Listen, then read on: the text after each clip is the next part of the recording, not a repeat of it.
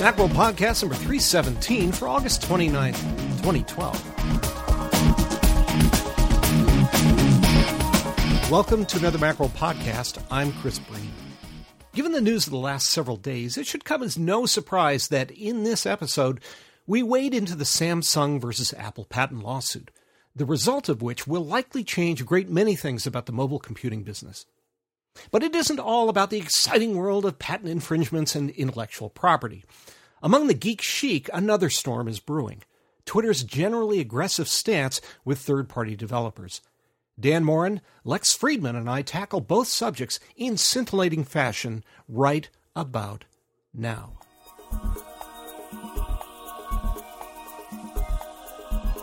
I'm joined by my colleagues Dan Moren and Lex Friedman to discuss a couple of the hot news stories of the week. Hello, Dan. Hi, Chris. How are you? I'm well, thanks. And hello, Lex. Hi, Chris. Thanks for having me. You bet. So the obvious big news of the week is the Samsung versus Apple patent lawsuit, which has just come to its conclusion. So for those cave dwellers out there, Dan, lay out what this whole battle was about. Well, the deal between this battle, which I think launched off last year, was that Apple sued Samsung for saying, look, you're making these smartphones and tablets, and they just look really, really, really similar to the iPhone and the iPad, and we think you basically ripped us off. So obviously there's a lot of patent litigation that flies around. You know, at the same time, Apple had struck a deal at some point with Nokia about some patent exchanges. They'd gone after HTC, another one of the main Android vendors, and they'd actually gone after Motorola too, which was the third of the major Android vendors. And so there's a number of issues at stake here, and if you look at the documents in the trial and the eventual verdict, there are, I believe, literally hundreds of counts of infringement. Now, they cover a wide variety of Samsung products because, as we all know, there's a new Android phone out about every 5 minutes. So there's a lot of potential infringing material there. A lot of the ones, my understanding is a lot of the ones that were actually most severely infringing, according to Apple's contention, have already left the market because these things cycle very quickly. But at the root of it, it's really an issue of, I hesitate to say look and feel because that's a phrase that's become very associated with a particular set of litigation from between Apple and Microsoft back in the late 80s, early 90s. But there is definitely an element of this, what they call trade dress, which is to say the way that you're designing your things and presenting your products is infringing upon the way that we have designed and presented our products. And some of the evidence that came out in the course of the trial suggested that this really was an attempt by Samsung to capitalize on the success of iOS. So obviously, you know, we've heard a lot about the various implications here. And Steve Jobs, even in his biography before he passed away, told Walter Isaacson that he was really, you know, going after Android. Now, Android, of course, is made by Google. Apple didn't go after Google, but rather went after its hardware partners, whether that's because they felt like they had a better case or those were really the most egregious examples were actually performed by the hardware partners because, you know, with all these Android phones, all the different companies get to put their own little spin on Android because they can do their own little UI on top of that. And it really did seem like of those, Samsung was definitely the most egregious. So, long story short, they basically said, you ripped us off, and sued them, and the two companies could not come to an agreement about, settling this and saying, all right, fine, we'll pay you a bunch of money, and you'll license us some patents. They just couldn't figure out a way to come to an equitable arrangement, and so the whole thing went to trial. Okay, so what was Samsung's position in all this? Well, Samsung's position, to a certain extent, they tried a variety of techniques, including trying to have several of Apple's patents declared invalid, which would have prevented Apple from suing them on the basis of those patents. None of those claims went through. The jury decided that all the Apple patents that Samsung accused of were valid. So that approach did not quite pay off. In addition to that, they also tried to argue the idea that, a lot of the stuff that Apple is doing in their design is obvious, or there really isn't any other way to do this, So they're saying, look, something like, I think one of the claims in Apple had to do with rounded rectangles, which is something that Apple or Samsung has sort of fixated on as kind of ridiculous. Like, oh, you can't patent rounded rectangles because it's a shape, it's obvious. But Apple's sort of counter contention there is, well, nobody was really doing this before we did. And so we really pioneered the design in this fashion. And so it seems like based on the claims that Samsung was trying to make, which is like, well, we can't really be accused of copying things if this is like, it's like we made our wheels round, right? Like everybody makes their wheels round. But obviously, Ugg the caveman, who made the first round wheel, might say that, well, nobody thought about it before me, so it can't be that obvious. Yeah, I think there are a couple of points there. One is that I think Dan Frakes said this, that everybody now says that the design of the iPhone was obvious. And yet, at the time when the iPhone first came out, we looked at that thing with a single button on it and said, this is crazy. How could somebody build an iPhone or a phone at all with a single button? That's impossible. And yet, once people used it, they went, oh, yeah. Right. And if you look back, and there are some people have provided these sort of seemingly damning graphics of, here are all the iPhones here are all the smartphones we saw before the iPhone, and here are all the smartphones we see after the iPhone. And of course, most of the smartphones that we saw before the iPhone were things like Windows Mobile and the Treo, which had these little hardware keyboards, the BlackBerry style thing, right? And now it seems like overwhelmingly the model is the touch screen with a single button or very few buttons on it, shaped in this little rounded rectangle format. My favorite memory is Steve Ballmer from Microsoft. Obviously not a party in this lawsuit, but Steve Ballmer saying in 2007 that the iPhone is not going to be a machine that's going to appeal to business customers because it doesn't have a keyboard, which makes it not a very good email machine. And of course now all of Windows phones have no keyboard either. They all go to the touchscreen. But I agree with you, Chris. It's ludicrous now for people to say that this was obvious and this was an inevitable evolution when nobody even believed it when it first started. Yeah, although I don't think that Ballmer is really the best source to go to for deciding what is obvious and what is not. For sure. Yeah. But I think the other thing about Samsung's argument about this whole round, you can't patent rounded corners. This reminds me of, let's say that Joe of Joe's Cola Company decided to make a formula that they put into this bottle that looked exactly like a classic Coke bottle. And you say, well, but that's just a bottle. So how can you possibly patent that? Well, all you have to do is look at a Coke bottle in silhouette and know exactly what that is, so that design can be iconic. And I think this sort of rounded rectangles thing goes nowhere, a rounded corners argument. Yeah, you can make the same argument about, trademarks or, copyrights on certain, you've got like your Coca-Cola logo, right? That's got a very distinctive font and presentation. And while you can certainly get away with using that in certain cases, like parodying it, you couldn't just stick a Coca-Cola logo on your product, right? Because that is protected by law. And the way that things are made are also protected by law. Now, how this lawsuit, the fall of the lawsuit, the verdict, which they came to last week, was basically that Apple won the majority, overwhelming majority of counts. And they got $1 billion in damages from Samsung, and Samsung got $0 in damages from Apple. That's a little under, I think that's more, not quite half, a little under half of what Apple was seeking in damages. But it's a pretty substantial win nonetheless, not because of the money part so much, because obviously $1 billion, even for Apple, not that much money these days. But it is significant in terms of there's a lot of ongoing patent litigation in this sphere right now. And this is an actual decision that can probably be used as ammunition for further patent lawsuits, saying, well, this was decided in Apple's favor, so this establishes a precedent, and we can use that as a reason to try and sue more people for our patents. And so there's a question of what happens long-term as far as how patents are affected and how the overall patent system, especially when it comes to things like software and trade dress and all this stuff, is going to play out in the future. Right. So through the trial, what arguments did the jury find compelling?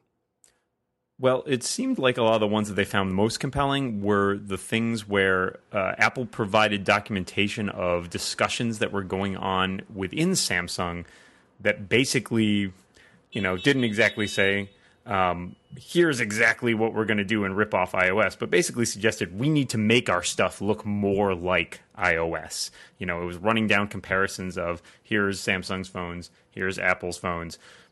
Let's just try and shift the more and more elements of our design to resemble Apple elements, because clearly that's what consumers want.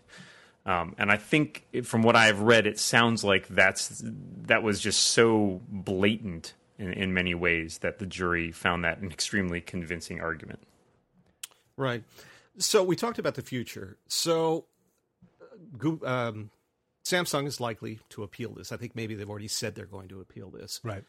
If only to knock down the award so that it's not quite that very impressive $1.05 dollars, which is, again, I think it's a quarter of their quarterly profits. Something like, That's right. something small percentage of that. And of course, to Apple, which has $100 billion in the bank, it's pocket change in some ways. But it's the principle rather than the money in this case.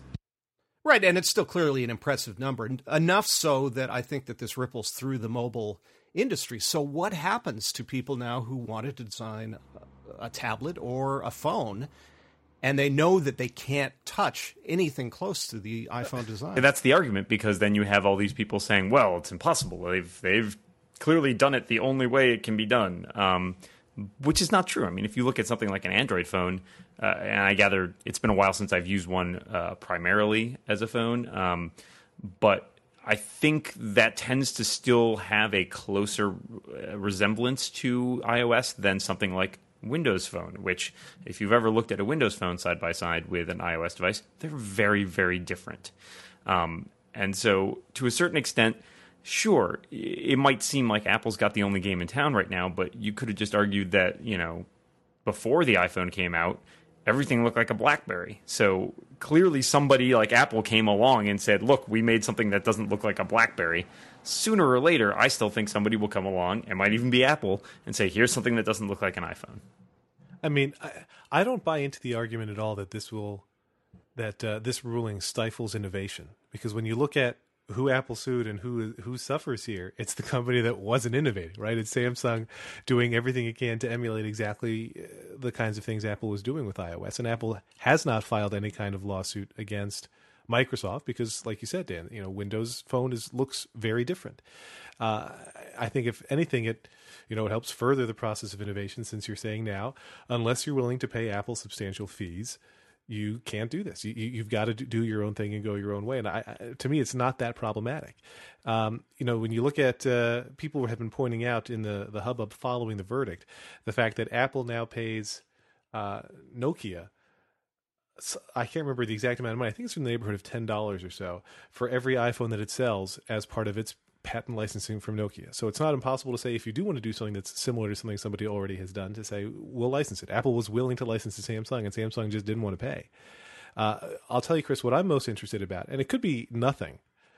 It could be no impact whatsoever, but I'm interested to see how the relationship between the two companies continues for everything else. Since Samsung is such a big hardware supplier for Apple, right, does a company that has just won a $1 billion+ verdict against you, do you still want to do business with that company? I mean, I guess if Apple keeps paying you for all those other things and it's good money, then it's hard to turn it down. But I can imagine at some point there've got to be bruised egos.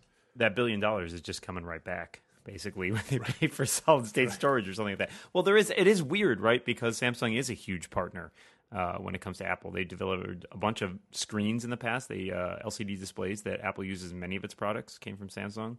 And obviously solid state storage, which is a really big part of all of Apple's product lines now. A lot of that originated from Samsung as well. I mean, and to a certain extent, because it's such a big company, you do have this, what's sometimes called like sort of a Chinese wall, where you have these two sides and they're not supposed to be really talking to each other. But, in overall, they are the same company. So it's hard to say exactly what the impact of that's going to be long term. But I don't know. I kind of feel like, end of the day, this is a company that wants, Samsung, just like Apple, is a company that wants to make a profit. They're not about to turn away $1 billion, multi-billion dollars in investments from a company because they lost a lawsuit over on the other side of the building. Well, right, because they both need each other. Unlike Apple and Google's relationship, where slowly Apple is replacing all the Google elements on iOS, because Apple's just very, very angry at Google. And I think that leads to the next point, which is really how much of this is about Android and not about the manufacturers. That's an interesting question, because you would think that if Apple was really concerned about Android, and of course, like I said earlier, the famous Steve Jobs quote in his biography basically says that Android is a stolen product. And there's a lot of sort of behind the scenes discussions about whether or not, we had this Eric Schmidt, Google's former CEO, served on Apple's board for a while the iPhone came out, and around the time Android was coming out. Android, if you look at Android stuff that they were developing before the iPhone came out and then after the iPhone came out, there's a pretty substantial shift taking place there as well. And so there is a sort of open question of why not sue Google if you really think the problem is with them. And I don't know. I mean, I think for one thing, I don't know if one of the implications might be, well, Android it's distributed for free in some ways, which seems tricky, and so it's easier to target the people who are actually putting it on devices rather than the people who are making it, because Google's not selling Android, right. So I don't know if that makes them less of a target from a legal perspective. I think it's a rehearsal. Because I've been spending a lot of time trying to figure out why do you not go after Google when it's clear that Google is profiting, even if not directly by selling Android, it's profiting from Android, particularly now that it owns Motorola. Well, I think there's an interesting point there, right? Because if you manage to basically scare off most of their hardware partners, would they make anything off of it? Right. Because, they basically just have a software product that nobody can run on any hardware. But to my mind, the process seems something like, let's see how many precedents we can get in the legal system, and let's try out our arguments with judges and jurors and see how those go. And then once we're fully prepared, that's when they'll go after the final golden goose. I think that's a good point. I think at least in terms of going after the hardware manufacturers, it's a cleaner suit, because you can actually show where you've lost profit by you saying they sold X number of units. Those should have been ours because they were using our technology. Therefore, we want this cut. Whereas you look at Google and Android, you say, well, they give it away for free. They're getting ad revenue out of this. But how do you determine what that figure is? You say, well, right. Google's making approximately, well, we don't know because they won't tell us. But I think you're right. I think eventually this really is about Android, because it seems, at least from the jobs quote and some other things we've seen, that this is really about Apple is very, very unhappy with Google, particularly over Android, and wants to stop that somehow. And whether that's choking off the hardware so that Android becomes less valuable, or, as you suggest, this is a rehearsal and then you go after it. It's an interesting point. Yeah, it's very strange, because there was that period, I think it was about last summer, when all these suits started getting launched, and it was like, HTC, Motorola, and Samsung, all three of which provide the bulk of handsets that run Android. And so it definitely seems like, well, obviously the target is Android, right? Because it didn't go out. It did sue, there was a back and forth with Nokia, but who have been making a lot of Windows phones, but they haven't really spent time targeting, a bunch of other smaller companies making things. They're really going after the ones who are delivering the most number of products. So is this an opportunity for Microsoft, where phone manufacturers now look at Android and say, man, this could be poison, because some of these things that Apple went after really were Android-based and not so much hardware-based. So what about Microsoft? I think it's great for Microsoft. But there's a problem there, which is that, Android, they got to make the liability of using Android higher than the cost to license Windows Phone, right? Because the OEMs actually have to pay for Windows Phone. They have to pay Microsoft money in order to use it. And so either, if Microsoft really wants to get aggressive and jump on it, they need to start reducing that or eliminating that licensing cost, which is tricky then, because how do you make money off of it? Or they need to get into business making their own hardware, which they might be doing now that we've started to see them getting more of an interest in that with things like the Surface. Or it's just Apple's got to, it's got to get to the point where Android is just too risky an investment. Even if it costs free, up front, you're worried about patent litigation and stuff like that down the road, or licensing fees that you're going to have to pay to Apple or some other company that owns patents. So I agree with Lex that it's potentially an opportunity for Microsoft, but I think Microsoft can't just sit back and wait for the handset makers to come to it. It's actually got to aggressively move and take action if they want to exploit this. But if they did that, I really do think I agree. I think this is a good niche for them to exploit. I think that's right, and I would say that if the ruling stands, not regardless of what the fine turns out to be, but if the ruling stands and they say that Samsung has violated, and Apple is successful in getting injunctions against some of these Samsung phones, and Samsung is also faced with a situation where it cannot keep doing business as it had been, I think Apple is quite content to be in a position where it's doing where Samsung is required to do its own innovating, because we saw for the decades leading up to when the iPhone came out how good Samsung was at that on the smartphone and tablet side. Where Microsoft, I think, really has shown that it has some chops in the innovating in the phone and even potentially in the tablet market. So I feel like Microsoft is sitting much prettier than it was before the verdict came in. But I have to say that a business model of making money off of licensing fees for your OS seems prehistoric to me.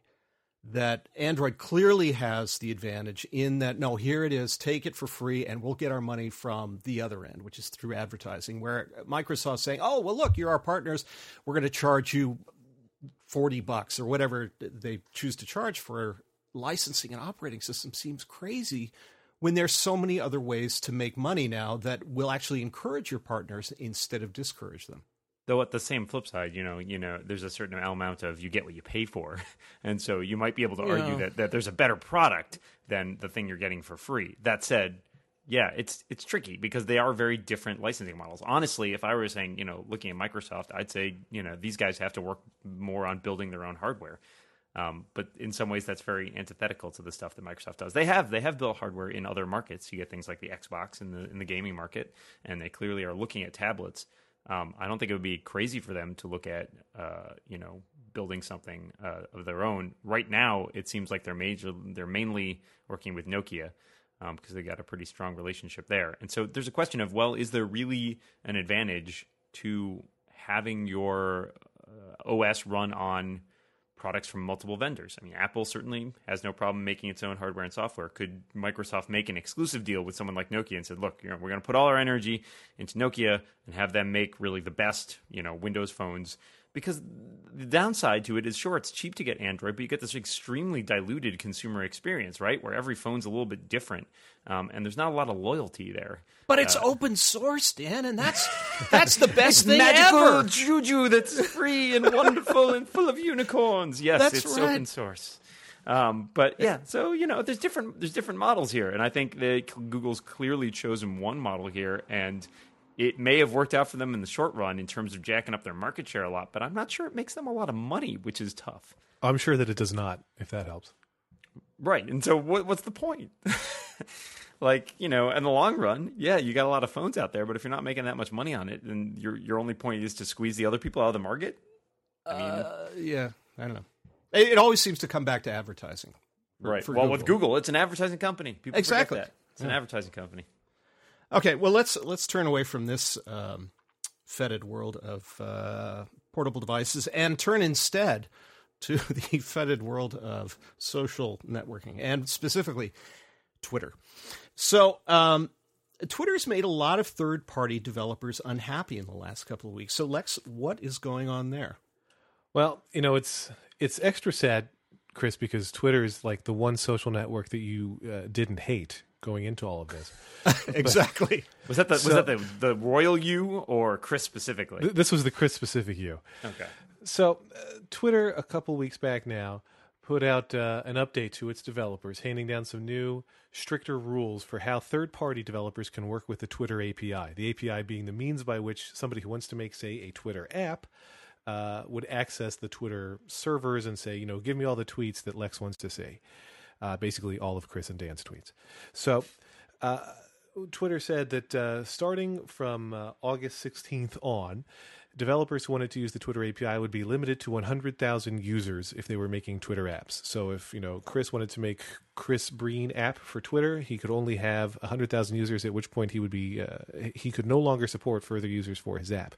The one little caveat they made was, if you already have more than 100,000 users, whatever number of users you had back then on August 16th, 2 times that number is your limit. That's your user token cap.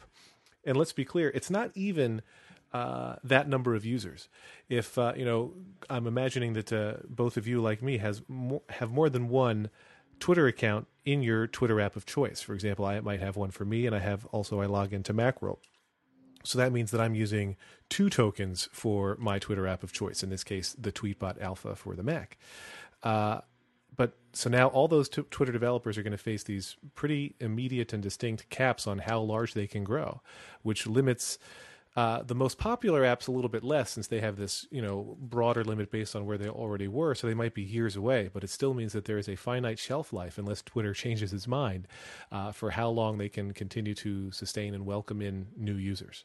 But this isn't a real problem because there are only like 2,500 people on Twitter, right? It turns out there's a lot more than that. Twitter really? Millions and millions of users. Now, I would estimate that this is just my estimation, but I would estimate that about 75% of the people on Twitter are robots, RSS feeds, and spammers. But the rest of us, I think, still number in the low millions. Now, none of the big time Twitter developers, your Twitterifics, Tweetbots, and the like, are saying. They're all saying that they have more than 100,000, that they were past that mark already, but they're not saying exactly how many they have. And honestly, this is what I think is the strictest limit, but there are other limits coming down too. Twitter also said that it's what it used to call its display guidelines, how it suggested you should display tweets and the relevant information surrounding those tweets, are going to go now from being guidelines to requirements. And although it's not yet clear if it will, that could spell doom for all kinds of Twitter apps and apps that have built-in Twitter functionality. I'm thinking of Flipboard, which displays tweets in a very graphical and unusual way and puts them alongside other kinds of content, all of which violates those display requirements that Twitter has laid down. So what does Twitter hope to gain from this? Negative users. No. World domination. Yeah, I mean, Twitter is not the company that Twitter was a couple years ago. And when Twitter started, it was eager to grow, and it had no business model because internet startups are too cool for that sort of thing. And the goal was, let's just get as many people using and loving the service as we can. And quite frankly, it worked. They made this very public open API. Twitter clients abounded, like Twitterific, which I believe was the first on the iPhone, and the first on the Mac too, maybe. It's the service grew by having this very public API. And I think many people who were early Twitter adopters rarely, if ever, visited the Twitter website because you got everything done using Twitter apps on your iPhone or iPad or Mac. But today, Twitter, understandably enough, I guess, wants to be a company that makes money. So the goal now is let's have an ad model. And Twitter's ad model is a little bit dopey in my book, but it's let's show promoted tweets and promoted accounts to follow. And at this moment in time, the only Twitter services that support such promoted tweets and promoted accounts to follow are Twitter's own apps. So the official Twitter app for iPhone or Android and the Twitter website. Third-party clients don't see those promoted tweets, don't have access to them. And I guess Twitter was faced with a choice of let's expose those to your apps or let's basically make the world harder and harder for such apps to keep on going. And it has chosen door number 2. Right. Okay. So what are we likely to lose if Twitter gets its way?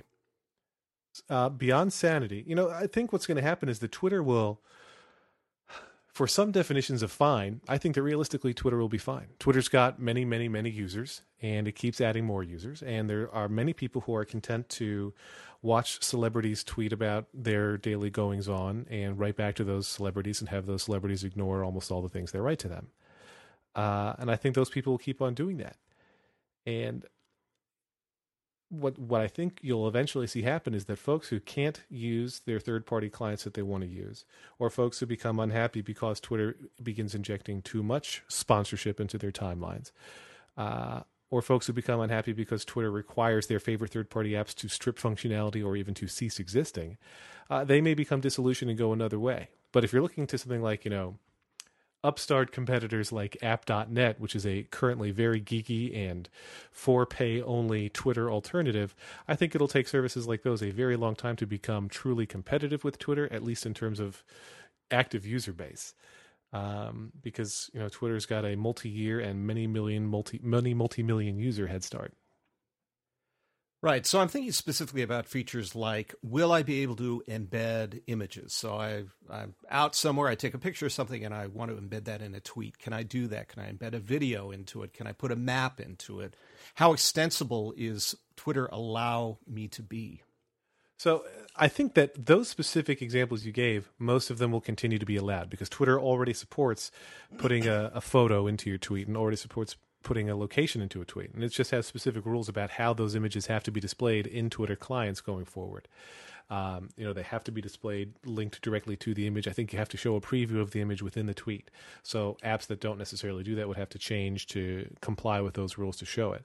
But the actions I'm more concerned about are things like, if an app has a translate button on tweets in case maybe you get people who write to you in foreign languages and mention your name and you have no idea what they're saying. Are they still going to be allowed to show a translate button, since that's not one of the official actions of reply and retweet and favorite that Twitter says are the 3 actions you may associate with a given tweet? Twitter also says you can't, mix content from other services alongside tweets, which is, again, why I said Flipboard could be in trouble. And also would mean that, in theory, nobody could ever make an app that would combine posts from various services like Twitter and app.net and other upstarts to have a single view into all of those things, because Twitter doesn't want tweets alongside anything else. So I think you in general will be able to tweet as you've always tweeted, but it's more your experience of digesting tweets, reading tweets, and experiencing them that could be negatively impacted. Okay. You spoke a little bit about this before. Let's expand on it a little bit. And ultimately, who cares? Is it just us geeks who care about this, and the vast majority of people are just going to go ahead and use Twitter and ignore those promoted tweets because that's what we do? Well, my short answer is yes, and my long answer is that it's just going to be geeks who are affected, and most people will just keep on doing it, keep on using Twitter and not even notice that anything's changed. But I think longer term, what happens is, for users who actually want to stick with the service, or users who start and they get more into it and then they realize, hey, this direct messages thing is pretty cool, or man, I want to manage multiple accounts more easily, or people who just start to crave extra features because they've gotten increasingly into Twitter. Certainly, all the geeks who are of Twitter using age and mentality now are already using it, but there could be a growing crop of up-and-coming geeks who haven't yet embraced the service. I think once those people start, they're going to grow frustrated with Twitter's own offerings. Twitter does not make the best Twitter app. Doesn't make the best Twitter website. And I think what that means is that, people are, unless Twitter dramatically improves some of its own offerings, people are, I think, not going to be as interested in the service as they were back when, in the days of Tweety, which became the Twitter app and is now some weird, horrible kind of app experience in my book.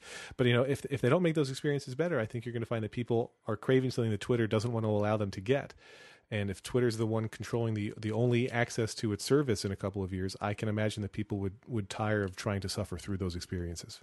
I think there's an interesting point in that I know so many people who have come into Twitter and use it and just go with the Twitter provided app on their iPhone, for example, which always shocks me a little bit because, as Lex said, it's not very good, but it's free. And it's also the thing that shows up when you search for Twitter, and it's built into iOS, right? Like there's a whole bunch of just already, like I said, they have a head start, right? They're integrated with all these things, but Twitter doesn't really update it that much, and it really is falling behind compared to a lot of the third-party clients that are available. But it's always a question for me, looking at these people who are not necessarily need to be on the cutting edge, right? If those people who are later adopters actually care. And it's possible that if it gets to a point where, as you're saying, the whole experience is just like, oh my God, it's ads and spam all day, then a lot of people, I think, will step away from that. But there are a lot of those who also won't if they just feel like, well, there's an ad every once in a while, but I can live with that. And they don't really know about third-party clients. And if all the early adopters are off leaving and, some service like app.net and sort of sequestering themselves in there, maybe they just won't ever know there's a better way. So it's a tricky situation, because I think we do tend to look at it very much from the perspective of people who are tech savvy and early adopters. And I'm not sure, that's the vast majority of Twitter users. As you say, there's millions of them. And I think as a percentage, while we're potentially an influential percentage, we're also a small percentage. So at this point, we have a couple of alternatives. One is app.net that you suggested. There's always Facebook, which is unacceptable. Google Plus. Google Plus is going to be the big winner here. Oh, that's right. I forgot. I keep forgetting about Google Plus. I wish Google. I wrote about that on Ping, actually. Oh, yeah, there's that one, too. So in an age where we expect to get everything for free, is app.net a service that you have to pay for, a sustainable service, and one that's capable of growth? Or is this going to end up being a backroom for geeks?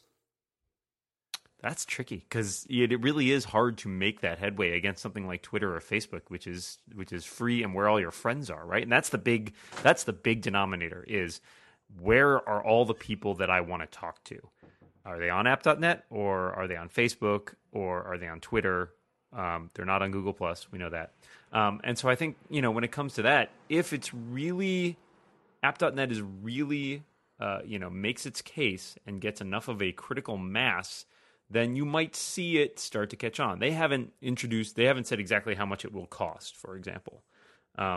And so I wonder about things like the minimum you it's can right pay now is $50. It's $50, but this is sort of also the early adopter point, and they were trying to get funding, and that was a big part of that. I don't think even for a year that $50 is necessarily going to fly. I think in some ways if they made an iOS app or had people make iOS apps and just said, look, just make your iOS apps, paid or something, and then charge for their API, maybe that's another option, because people are very comfortable buying apps to a certain extent. They're not as comfortable saying, I'm going to go to this website, hand over my credit card so I can have access to a social network. But yeah, that's a tough system, because it's great on the one hand where it's like, well, your money's going directly to the service. That means you shouldn't be seeing things like ads, and there shouldn't be a lot of spam, because the spammers aren't going to pay to register their accounts. But at the same time, yeah, this is a situation where we have become accustomed to getting things, especially social networking, for free. So I think it remains to be seen. My take is that it's going to follow the same sort of path that we keep seeing more and more in the modern tech world, where app.net will never win on user count, because you can't compete with free if you're charging anything. But I think that there are many iOS games. I'm like, for example, I'm sure that Words with Friends, the free ad-supported version, has issued many more millions of downloads than the paid version. Paid version's $5-6 or something like that. It's not cheap for an app in this world, and people who want to pay for it, the Zynga has to say, let's find a way to make sure that our ad dollars can be matched, because they're actually making more money, I would wager, from the free version. But I don't think that Zynga cares, because they're making money either way. With app.net, I think it's going to be the same sort of thing, where Apple doesn't care that it doesn't have the biggest market share for smartphones, that Android phones outsell it by some metrics, apparently, because Apple's making all the money. And, right now, Twitter's ad model isn't just based on these sponsored tweets existing and these sponsored posts, these sponsored accounts to follow existing, but people have to actually feel like they're getting some value out of them on the advertiser side, or they're not going to stick with it.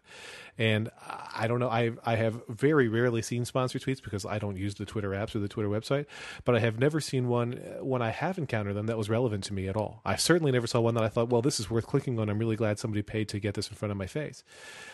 So I don't know how successful Twitter's going to be long-term with that business model. I do think, though, that app.net can pretty much live as long as it wants with its current business model of, if people want to use our service, they're going to have to pay for it. As long as people keep paying, they keep making money, and they can pay for their service and stuff, I think they're in for the long haul. Right. Well, the question there is then whether or not you get enough users who are willing to, say, either leave Twitter or split their time between multiple social networks. Because, right now, I think you have a lot of fractured, users who are saying, well, I'm sort of like browsing and lurking on app.net, but I'm still mainly using Twitter. And unless the app.net and community comes up with something that's compelling and different, then, that's a trick as well. Well, how do you compare the experience on Twitter versus app.net? Because I found on Twitter, as you both know, I tend to be kind of preachy and cynical and jokey. That's not just you? I thought that was just you. That's who you are. No, it's just me. Yeah. But on app.net, I don't even bother, because, I mean, you're preaching to the choir, right? There are a lot of smart people that are on there. They go, yeah, we know that. We get it. That was unnecessary. Tell them you ate a sandwich. I think they'll right. And again, right, the sandwich thing doesn't work either. So, but what's your experience with app.net? Do you post differently there than you do on Twitter? I can't figure out what to do. I'm sitting here, actually, I'm staring at my screen, and I have a Twitter client and an app.net client running. And, like, frankly, a lot of the same people, except fewer, since you can't really retweet stuff on app.net, it's really just all people I know, which is kind of cool. But at the same time, it's considerably lower traffic than Twitter, where it's like Twitter, I might have, 50 to 100 tweets in an hour, whereas app.net, it looks like, in the last 12, I've had about 8. And so it's definitely lower volume. I don't know. I mean, Lex, I see you pop up in my app.net timeline a lot. What the heck are you talking about? It's tough. I mean, right now it's tough. It does not. I mean, I'm not somebody who hates Facebook with the passion that Chris does. My Facebook posts all come from Twitter, though. I use one of those Twitter services that takes all my tweets and puts them on Facebook so that the people who love me there can see all my bright witticisms from Twitter. So there, I share the same things. But since all the same people, pretty much, I would say with 90% overlap, are following me on app.net. Anybody who follows me on app.net, I'm saying, probably already follows me on Twitter. It doesn't make sense to post the same things there. And I think that realistically, it doesn't make sense long-term to maintain a presence on two different microblogging services. There's only so much microblogging one can read and write. And right now, app.net is a bit of a chore, and I don't mind if I ignore it all day, and it's fine. But I think that really for it to ingratiate itself with me as a daily go-to social destination, it's not just that all my friends have to be there, because many folks who I care about following on Twitter are on app.net, but everybody has to kind of use it. And I think it has a chance. I just think it takes time. Right now there's still a dearth of really good clients for any platform. And I think once, if the guys at Tapbots make a tweet bot that does app.net on the Mac and on the iPhone and things like that, then I think you'll start to see some growth. Well, I think there's also the issue of it needs a hook, right? Like, because you're wandering around, out in the street, something like you think, oh man, here's this great thought I had. I'm going to share this on Twitter. Or you see something, you're going to take a picture. Like, but that space in your head is already occupied, right? Like, there's nothing where you walk around like, oh man, that would make a perfect post for app.net because it hasn't really defined itself yet. And it might, and a lot of that I think is up to the community and what it ends up using it for. But until you get that moment where it's like, oh, I know exactly, this should go on there because it fits with what goes on that service. I think that's going to be a tough sell. And I think in the short term, vanity is going to be part of it as well, because a lot of people who use Twitter, who do the kinds of things, we do have a lot of followers. You get over to app.net and people aren't nearly as impressed by you because they're either in the same business or they're just like, yeah, we know all that stuff. So I wonder how many people are going to give up on Twitter, and they're going to lose their thousands of followers and gain, 160 over on app.net. But they're better, Chris. They're 160 better followers. No, I don't know. Yeah, possibly. So early days, of course, and we'll see how that goes. But I am interested in the dynamic and how these two are going to differentiate themselves. Because at this point, it seems a lot of people are going to app.net simply because they're really angry at Twitter. And so laying down that $50 is just sort of a way of giving the finger to Twitter and say, there, I wouldn't give you a nickel, but I'm going to give these guys $50, and I don't care what happens over here. Honestly, I'll say, based on what I've learned from recent tech news, the best people we could get to truly make a Twitter clone that looks and feels pretty much exactly like Twitter is Samsung. Perfect. I think they should go into that business, and then we can follow. I think app.net will fail for one simple reason, and that is that Lex currently has more followers than me there, and that just cannot stand. Great. Okay. Well. Yeah, with that, I think speaking of vanity. Yeah, speaking of vanity, I think we'll just close out right now. And I would like to thank, Dan, because you feel put upon. Dan Morin, I'll thank you first. Why, thank you, Chris. I appreciate it. And Lex Friedman, thank you. And you have more followers than I do as well. That's right. Well, thank you. And thank you to all of my followers on app.net who made me what I am today.